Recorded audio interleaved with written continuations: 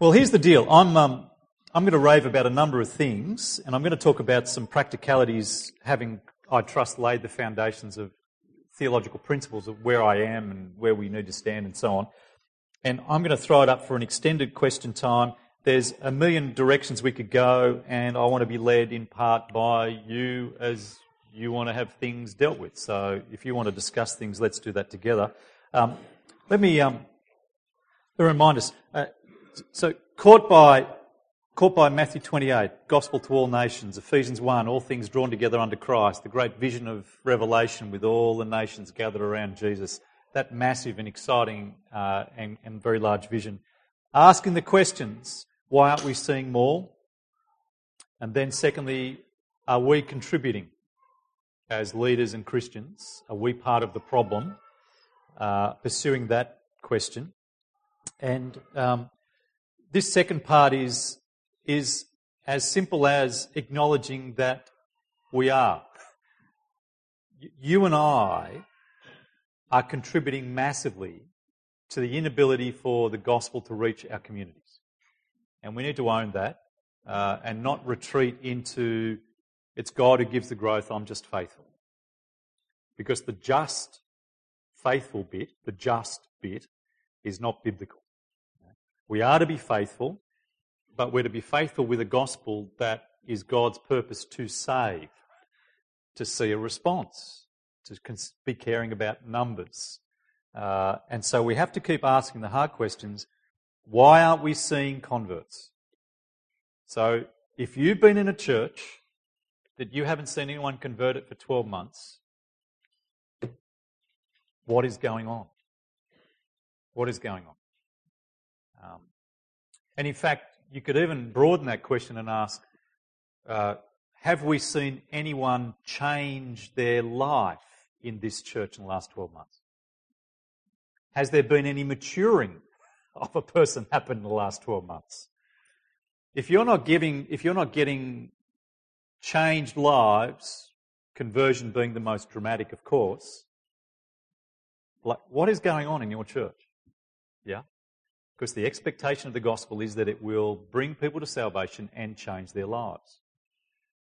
A friend of mine talks about a lot of our small group work, which many people give it the name growth group structure. But he says in many places it needs to be called the ungrowth group. Because his research is showing that we're not seeing people grow spiritually in our churches at all. Now, why is that? Well, at a basic level, it's a spiritual problem. We don't get the gospel ourselves as leaders. We don't get the key to the ministries of our work, which is the gospel. We don't get it. And because we don't have it as the core of all we do, we don't have it in the core of what we do. And so it doesn't flow out of us to others. And the fact is our churches are often not word saturated. Because we're not word saturated. There's not a culture of prayer and the word. Preaching has become very different to expounding the life-changing gospel message into live coaching sessions and so on. Our small groups aren't saturated in the word. They've become prayer and share groups. They've become problem-centred. They're so busy doing life together they've got no time to be committed to the word of God's grace, which is able to build you up and give you an inheritance amongst the saints. That's not happening in our groups. In fact, we have to keep helping our groups if you've got groups functioning, and you ought if you haven't. So I spent some time with our leaders the other week raising the question of we need to keep pursuing what is helpful, not what feels helpful. What is helpful, not what feels helpful. And so it was a fruitful discussion amongst, this was leaders of just our midweek daytime groups, we call it WOW. And because one of my concerns has been there's a slight drift into leaders wanting to spend more time sharing problems together. Now, there's a place for that and all of that, but it feels very helpful. Everyone loves it, and so naturally there's a drift further and further down that way. And so to reflect on what is helpful versus what feels helpful was an important and fruitful thing to do. Now, our church is not perfect by any means. The closer you get to our church, the more you see problems. But Astonishingly, by the grace of God, we have testimony about major life change weekly. And we parade it. We get people up to testify to a whole reorientation of life that's gone on. Is it happening in your churches?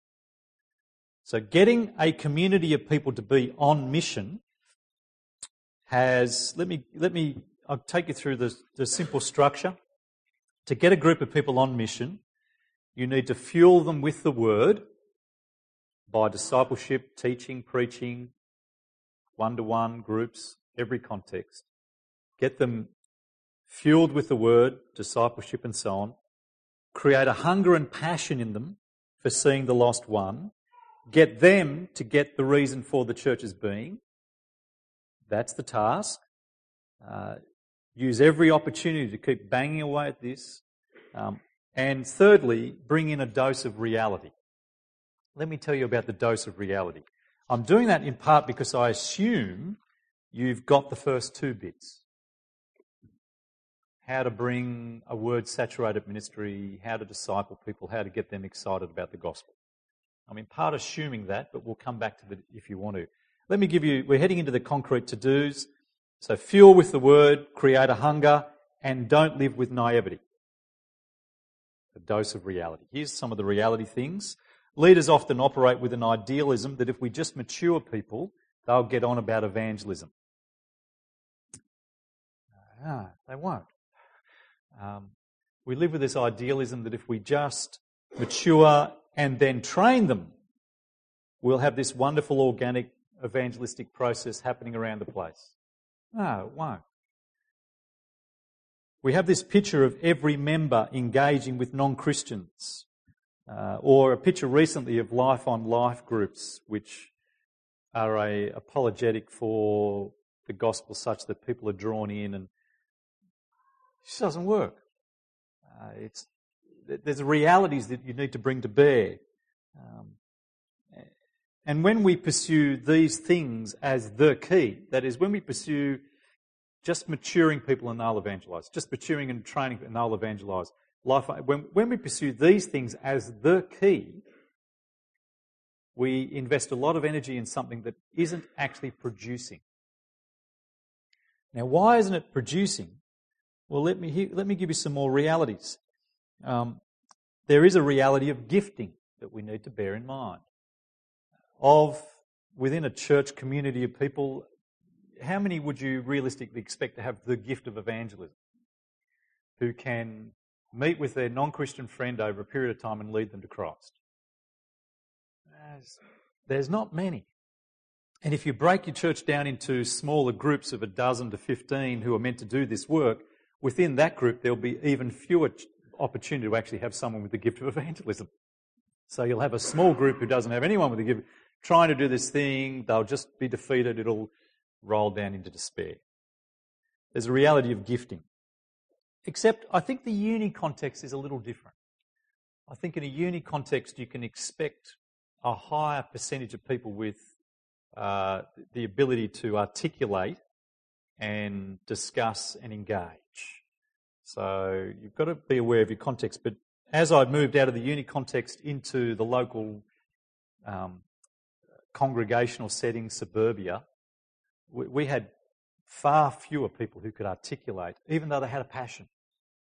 We trained them up. We went through 2 Ways to Live training and all those other activities, and they got it to some degree, but it just bled away. Energy and passion was there, but the reality of gifting wasn't. There's a reality of the weakness of us all. Even mature Christians lack confidence. And so we stir and encourage. There's energy and passion, but at the point of there's fear and lack of confidence. Now, there's a reality of the non-Christian world to bear in mind as well. The non-Christian world that we're doing mission in today is a different place than it was 40, 50 years ago. So Billy Graham can come out and see masses come down with his presentation and be genuinely converted. The possibility today, except by an extraordinary work of the Spirit, which was certainly evident back then. The reality today is that we won't see that kind of experience where someone comes and hears the gospel and is converted in that event. You will, except by the wonderful work of the Spirit, we won't. Non-Christians today are so far back, that the steps required to move them to an engagement with the things of Christ and an embracing the things of Christ is a massive process. Is it the Engel scale?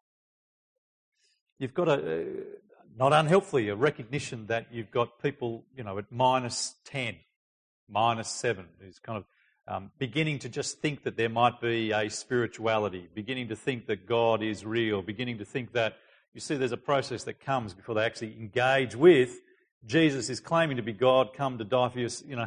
All of that is a process today in a way that we didn't have to. Those first bunch of on the scale were actually already assumed knowledge amongst non-Christians that we moved with. And this is a suggestion, but I do think in the American context, you're able to see non-Christians converted by walking into church because of the milieu of the whole country is a very different kind of place. So that America's born in the conviction of the founding fathers, yeah? Religious freedom is what drove it. We're born as convicts. Australia's born in a convict colony who hated authority and hated the evangelical Richard Johnson to try and make them, that's our culture. It's a very different place. And so we're far, far back. Which therefore means, given that reality, we need processes. I'm going to come to that in a moment. And the reality of our churches is another reality to bear in mind. Many of our churches, especially established churches, are so far out of touch with their culture that the possibility of a non-Christian being converted and getting established in that kind of church requires a miracle of New Testament proportions. It is a phenomenally staggering boundary to leap. Now, I said this in Perth once, and I was sharing the fact that in our context, there's a kind of surf culture that comes to our morning congregation and cannot connect. And someone expressed great anxiety that seemed wrong to say that, given the power of the gospel. And we ought to be a church that's for all people. And I then drove into the fact that we're seeking to make our church culturally relevant. And we're to be open for all people. Here's an observation. It's a reality of our churches. Every one of you has a church that is monocultural. Every one of you has a church that's monocultural. You want to believe it's welcoming to all people and that anyone can just walk in here and fit in. But you are, it might be, I was visiting a church in a very distant context, and they were wanting to say, no, we're open to everybody. And they had a great variety of kinds of people, except the culture there was intense. So the monoculture was, we're all intense people. You see the interesting thing? I mean, they had people from uni contexts, single mums, old people, young people, but what defined them all was they were very intense people. So I try and bring my beach culture person who's laid back, casual into that, and I go, ooh, freak out. This is weird, you see. So you'll all have a culture. And some of our cultures are so far out of touch that a converted, a newly converted or interested person would die before they'd join you. And often we don't see it. Often we're blind to it. It's the problem of, if you notice when you visit houses, they have that smell. They have their own unique smell. It's a dog smell or something smell. And when you live in it, you don't know it because you're so used to it. That's your church. That's your church. You've got a dog smell and you need to... Now, I'll give you the last reality. There's many others, but let me pick up the reality of our own time as leaders. If you're leading a church, the reality is that you're already shackled with a series of fixed costs. Just running the church. managing the finances, making sure the event of Sunday operates, making sure the problems are solved, making sure people get to groups, all kinds of stuff, doing weddings, doing funerals. There's a whole bunch of fixed costs associated with just running a church, which means preparing your sermon, which means let's call it a 50-hour week. We expect our guys to work about 55 to 60 hours. That's the kind of week we're operating with. But in that kind of week, most ministers running a church only have about 5 to 10 hours of any spare capacity. Now, that's a reality that you need to take into account. Now, here we go. How do you deal with all this? Well, you face how crucial you are as a leader for your church. You, the leader, will shape the culture and vibe of the church. Over time, you will shape it. Now, there's a number of things that need to be borne in mind there. If you join an established older church and you're younger, the ability for you to shape it will be lessened. If you've come into a new church as the 35-year-old planted with a bunch of 25-year-olds, you will shape it very much more quickly. So all of these factors need to be... If you've got a church culture that's got a long theological, cultural tradition, you've got a lot more work to be able to shape it culturally. All of these things play into it. But you are, over time, the key to impacting that church. Without you leading it, it will run down. With you, if you're caught by the gospel, clear about the gospel, you have the potential to bring about profound change. How do you do it? Well, you fuel it with the word and you create a hunger for mission. And you face the realities. You got that? Mission needs to be in your DNA. It needs to be in every message that we are holding to the gospel and holding out the gospel. It needs to be part of not just something you've learned at a conference, but it needs to begin who you are. Now, how do you know if it's who you are? Well, if you're asked to give a talk and you've got 30 minutes, what do you talk on?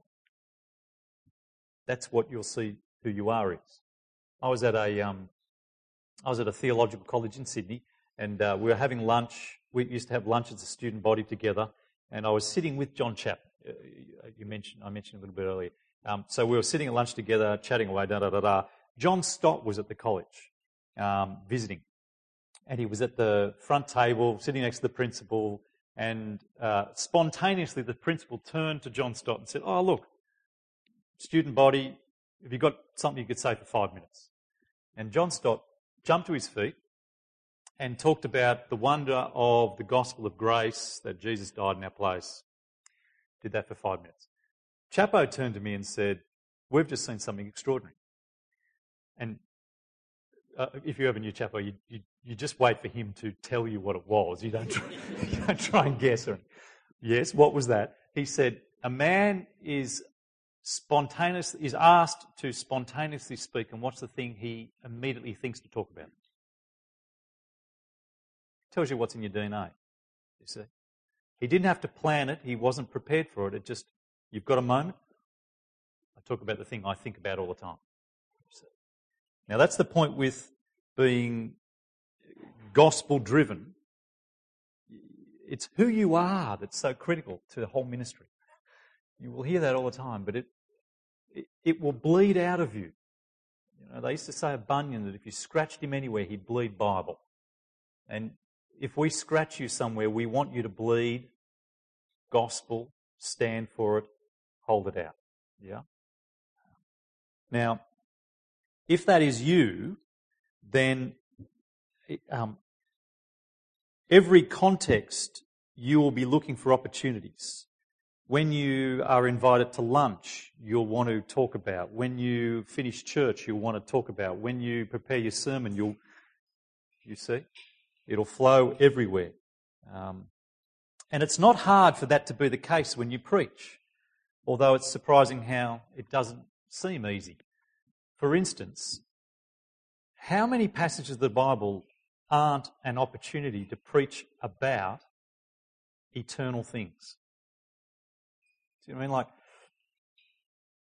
mean? Like, we coined a phrase for it now. We call it worldview preaching. That is to say, we want to see every message from every part of the Bible lift us up to see how this part of the Bible connects us to God's grand story to redeem the world back to himself.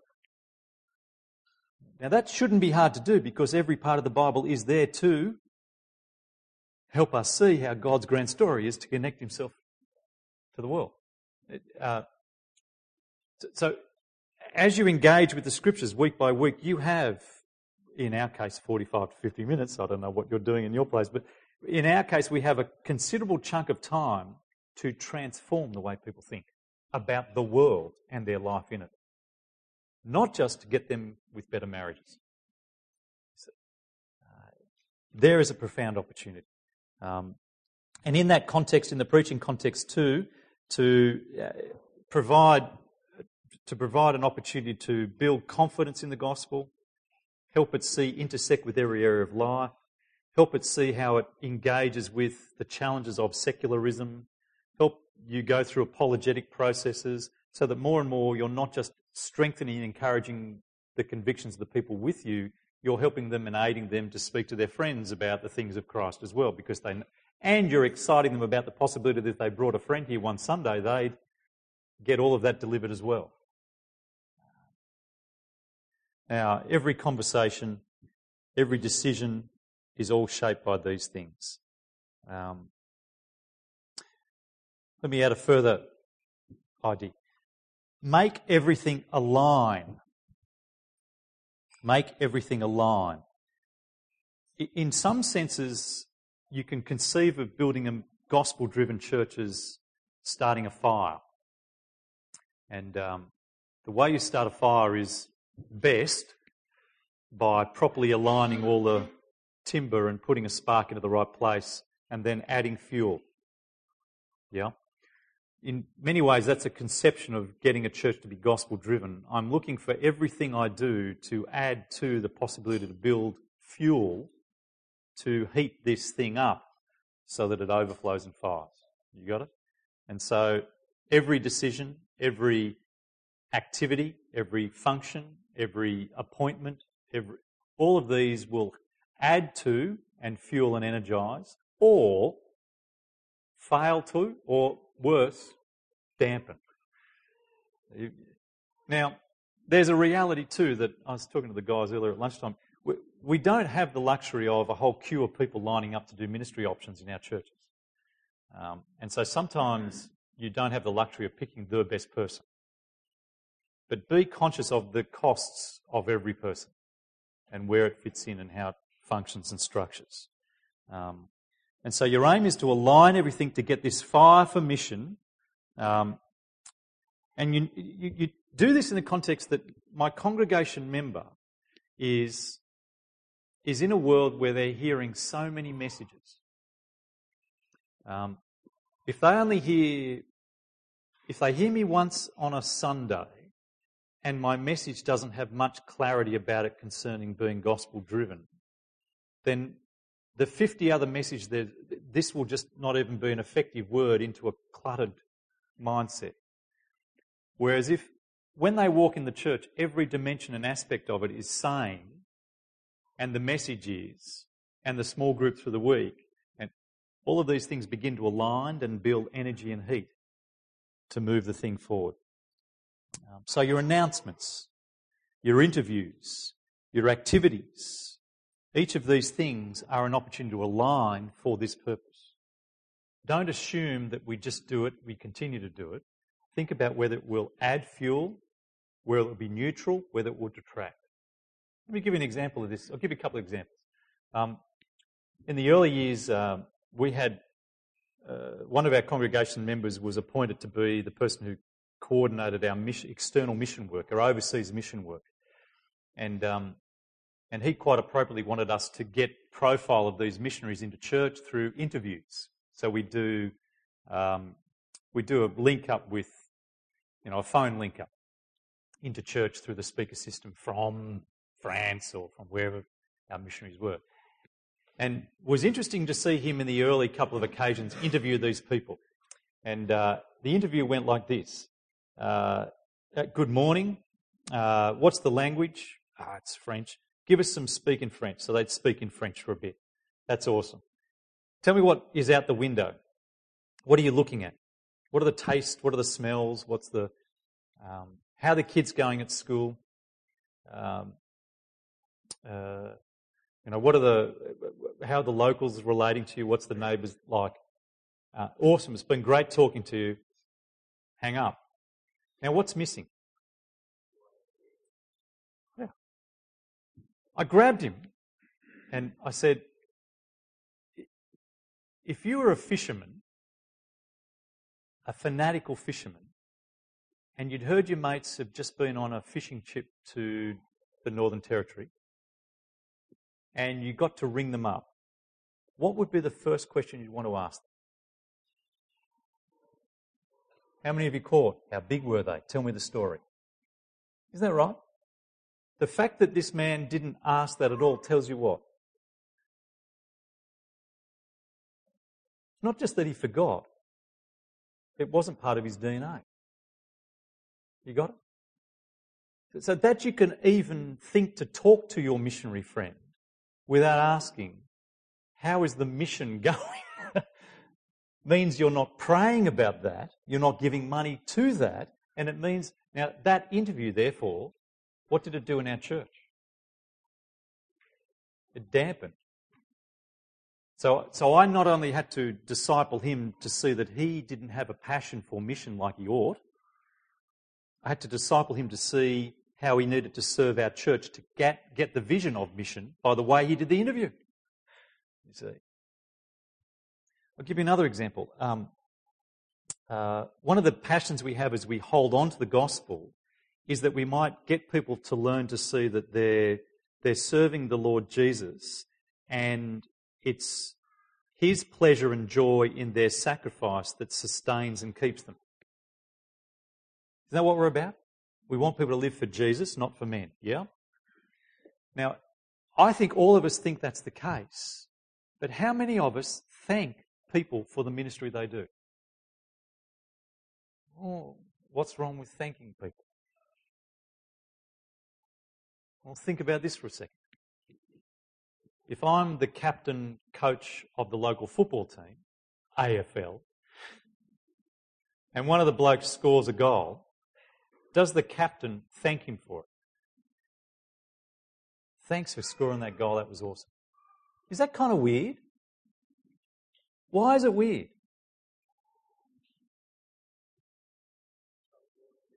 He's not doing it for the captain.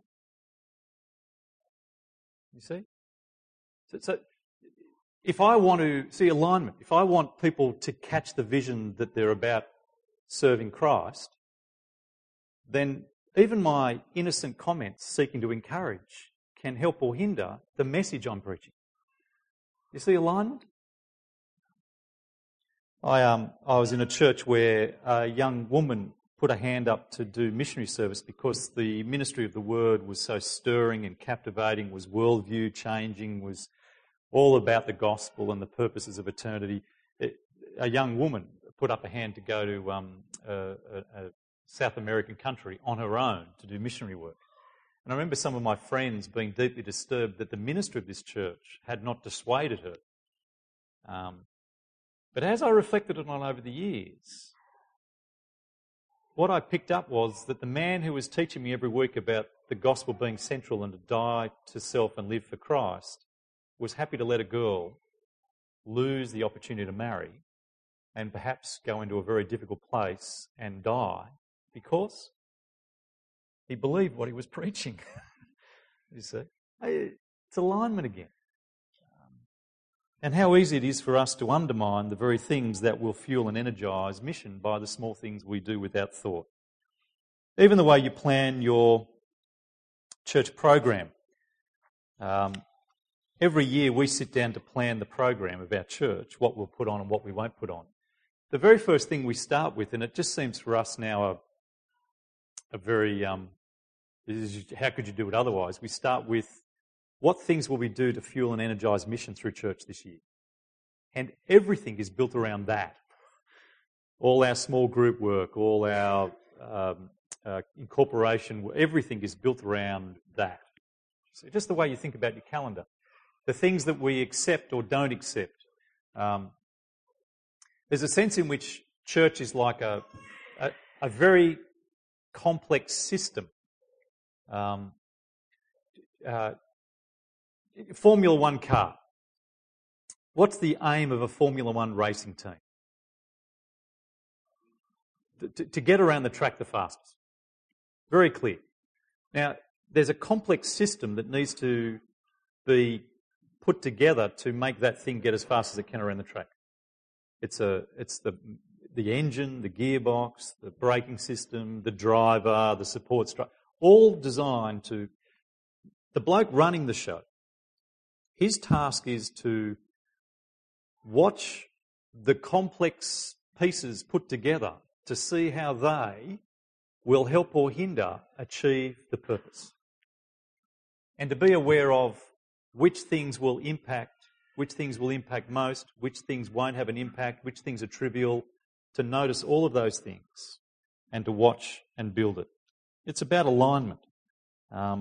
We need to think more and more like the tsunami rescue team rather than the book reading club. You know, church is not a book reading club. It's the tsunami rescue team that has the Word of God to fuel, shape, mould us in that task, which is just Jesus, isn't it? That's how he operates. Now, in all of that, the aim, of course, is to build healthy, mature Christian life amongst our people, the kind that gets the wonder of the gift of the gospel through the maturing ministries that they're captured by it, and so on. And in this, let me add another little principle. Actually, it's the principle of conviction versus gladness. Conviction versus gladness.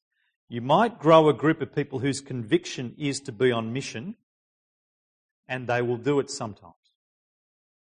But if you can grow a church that's glad to do mission, you will go much further. Now, how do you do the difference? I take it the more that people get the gospel and the eternal dimensions of the gospel and heaven and hell reality, I'm sin. Once you get more and more of that, it won't just be a conviction that compels me, it will be a sense of wonder and greatness and gladness and excitement that compels me, you see. So invest, therefore, in your gospel-driven maturity ministries. All that you do in the work of maturing people in the Word, holding on to the gospel, is part of fueling them for effective, energetic mission work. So alignment. If you've come to a church where it's already established, we'll have a discussion time in a second. I'm happy to hear. I'll be interested to get all the engagement. But one of your tasks is to rebuild it. All right? To lop off things slowly, to let things fade and die, to make sure that you only add new things that will build the energy and alignment better. That's your task. If you're a young man who's come into an older established church, that will be a more challenging task, but that is your task. Staffing. Staffing, again, is about alignment. Our first staff member was deliberately chosen because of his passion for the gospel. I wanted him on because I knew that he would help fire with me the energy. Now, let me pause there. I'm going to go through scaffolding, personal and event management, and so on. But do you want to ask any questions about that so far? Second, yeah. Let me talk about building scaffolding. You wish it were so that I could just mature people and train people and they would be off beavering away doing one-to-one evangelism and gospeling would be happening and people would be saved. In some culture and context that can work. It's not happening in Australia very much. There are some places sometimes, but it's not happening very much. And I want to suggest to you we need to think systems and how we can facilitate personal evangelism as well as maximise the reality that not everyone will be gifted at it. Now, that comes through recognising the tension and interplay between event evangelism and personal evangelism. Event evangelism and personal evangelism. Everyone wishes their church was into personal evangelism, not event evangelism. Our problem with that, we've worked out over the years, is that if you want personal evangelism to work, event evangelism is a great tool to facilitate it if managed well through alignment and all the other processes. And so we've not chosen either or. We've used each other to build together. So we've deliberately set structures of event to work through the Engel scale processes of contact, pre-evangelism, evangelism, inter-church incorporation, to work through those processes so that they can be used to facilitate greater engagement together in the evangelistic endeavour, which builds confidence for me to do work with my friends. So all of that happens together. Now, once you're aware that that's why you're doing it, you set up the event evangelism to actually achieve a couple of ends. One is to be a good event that works. Another is to use the event to facilitate further confidence and enthusiasm for the gospel to do the work elsewhere. Do you see how you begin to build an engine together? So to that end, we've started a number of events. Two big drivers for us have been a thing called Summerfest, which happens in January. We took the beach mission concept. Where a group of Christians goes off to a campground somewhere and runs a mission for a week. We took that, instead of it happening in someone else's paddock in a beach somewhere over there where there's no... We did it in our church backyard, in the school grounds, and because we built in the follow-up, you see. And so we got a beach mission team to come to us and run Beach Summerfest. But we did that not just to do evangelism. We did that to create a context where a group of people can come with all their nervousness and all their fears and insecurities about evangelism and do it as a group and actually start to break through some of the fears, you see. And so that's facilitated for us a growing energy for individual mission, as well as a slow pipeline of people becoming touched by the work of the gospel and moving through to the next thing, which is life. Now, I think we've got a pathway here. Is that... Where's Scott's going to throw it up somewhere? He's gone out just when I needed him. You got the pathway there? Yep. Now, I don't know if you can see this, but we've thought into the steps that a non-Christian in secular culture on the Central Coast needs to go through to move towards coming to a decision for Christ. And what we've done is realise that because the process of someone in Central Coast secular culture moving from no contact with the gospel to fully matured in the gospel is such a massive one in secular society, we've identified the steps that take place bit by bit that move, and we've resourced each step to make each step fire well. So, So Summerfest is a first point of call above Newish, where people get some connection with church life. We then invite them into a thing we call... There's two options for them. We invite them into what we call the Summer Series. So Summerfest happens the first week of January. We've then built church around Summerfest for the next 4 weeks, where we turn the whole of church over into an evangelistic service. And I can tell you what we deal with in a moment, but we've geared the whole thing so that at Summerfest we can invite people into church knowing that it will be an easy connection because we've designed the whole thing to be relevant for them. We've stripped away anything that might disturb or feel weird. Not everything, but largely we've pared it back. They come to Summerfest at Summer Series. At Summer Series they get invited or directed to Newish, which is if they've got some Christian faith already, they'll go there and they'll find a way to step into church with us. Or they go to Life, which is this one here, where we've designed a 6-week course. We call it a series because in our context to use the word course makes people think it's a university thing. That turns everyone off. So Life Series, 6 weeks, it's a meal with a talk and question time. And this is designed entirely for the non-Christian or the Christian to bring their friends. And so that is a perfectly easy midweek invite where people can come and find out more about Jesus. So we've invested heavily there. At the end of that, there's an indication of response, whether they'd like to go into follow-up groups. Now, we call the groups that happen after Life the afterlife groups. It's nice, isn't it? So they can go to afterlife with us if they like, where they get spread into follow-up groups that come after life. And that goes for 10 months. So people get locked into a group, well, they get into a group for 10 weeks, so they can choose to go to the next 10 weeks, and it will go on for 10 months. Now that follow-up group is built because of the process of coming to faith isn't just a 1-week event or a 6-week event, it's usually a 12-month event, you see. And so they get established into life, and then we want them to go from newish or life into church. Well, going into a church is a frightening experience for non-Christians or newly converted people. And so we run a thing called EV Startup, which is a 4-week series where you can come along and you get introduced to church, you find out about the big things that make us tick, and it's an exciting program about the great theology that drives this whole place, and people kind of go away going, wow, it really is quite life-changing. So there's a 4-week series there. Out of that, they get, we have a group of people who function as the establishment team, and they go to every single EV startup to meet the new people and then personally walk them into a growth group connection. Find the growth group that works for them best, get them connected into the growth group to settle themselves there.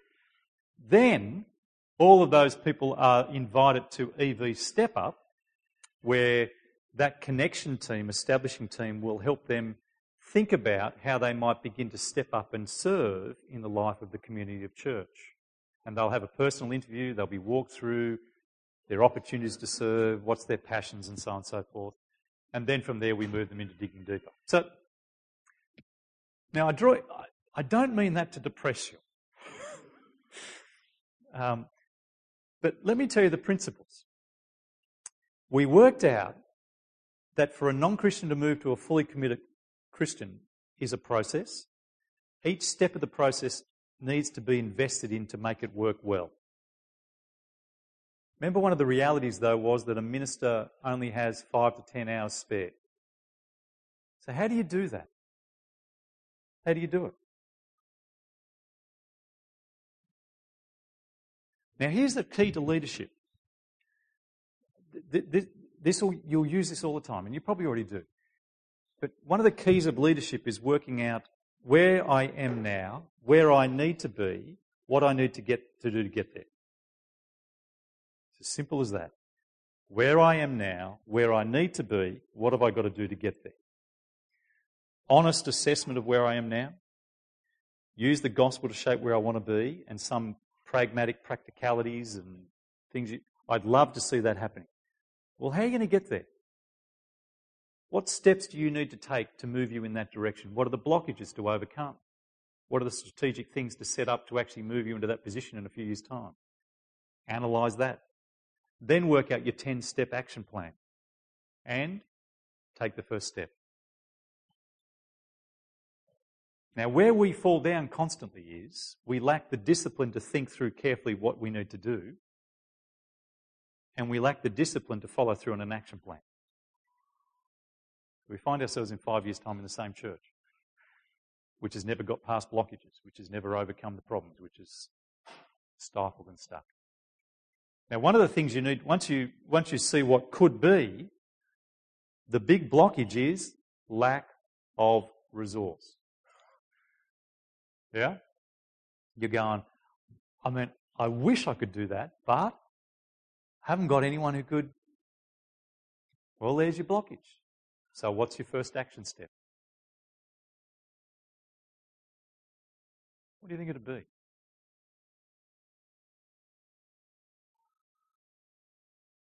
Pray. Pray. There's the first one. Pray that God might give me the resource. And then let yourself be the answer to that prayer and work out how to find the resource. How do you find the resource? What do you do?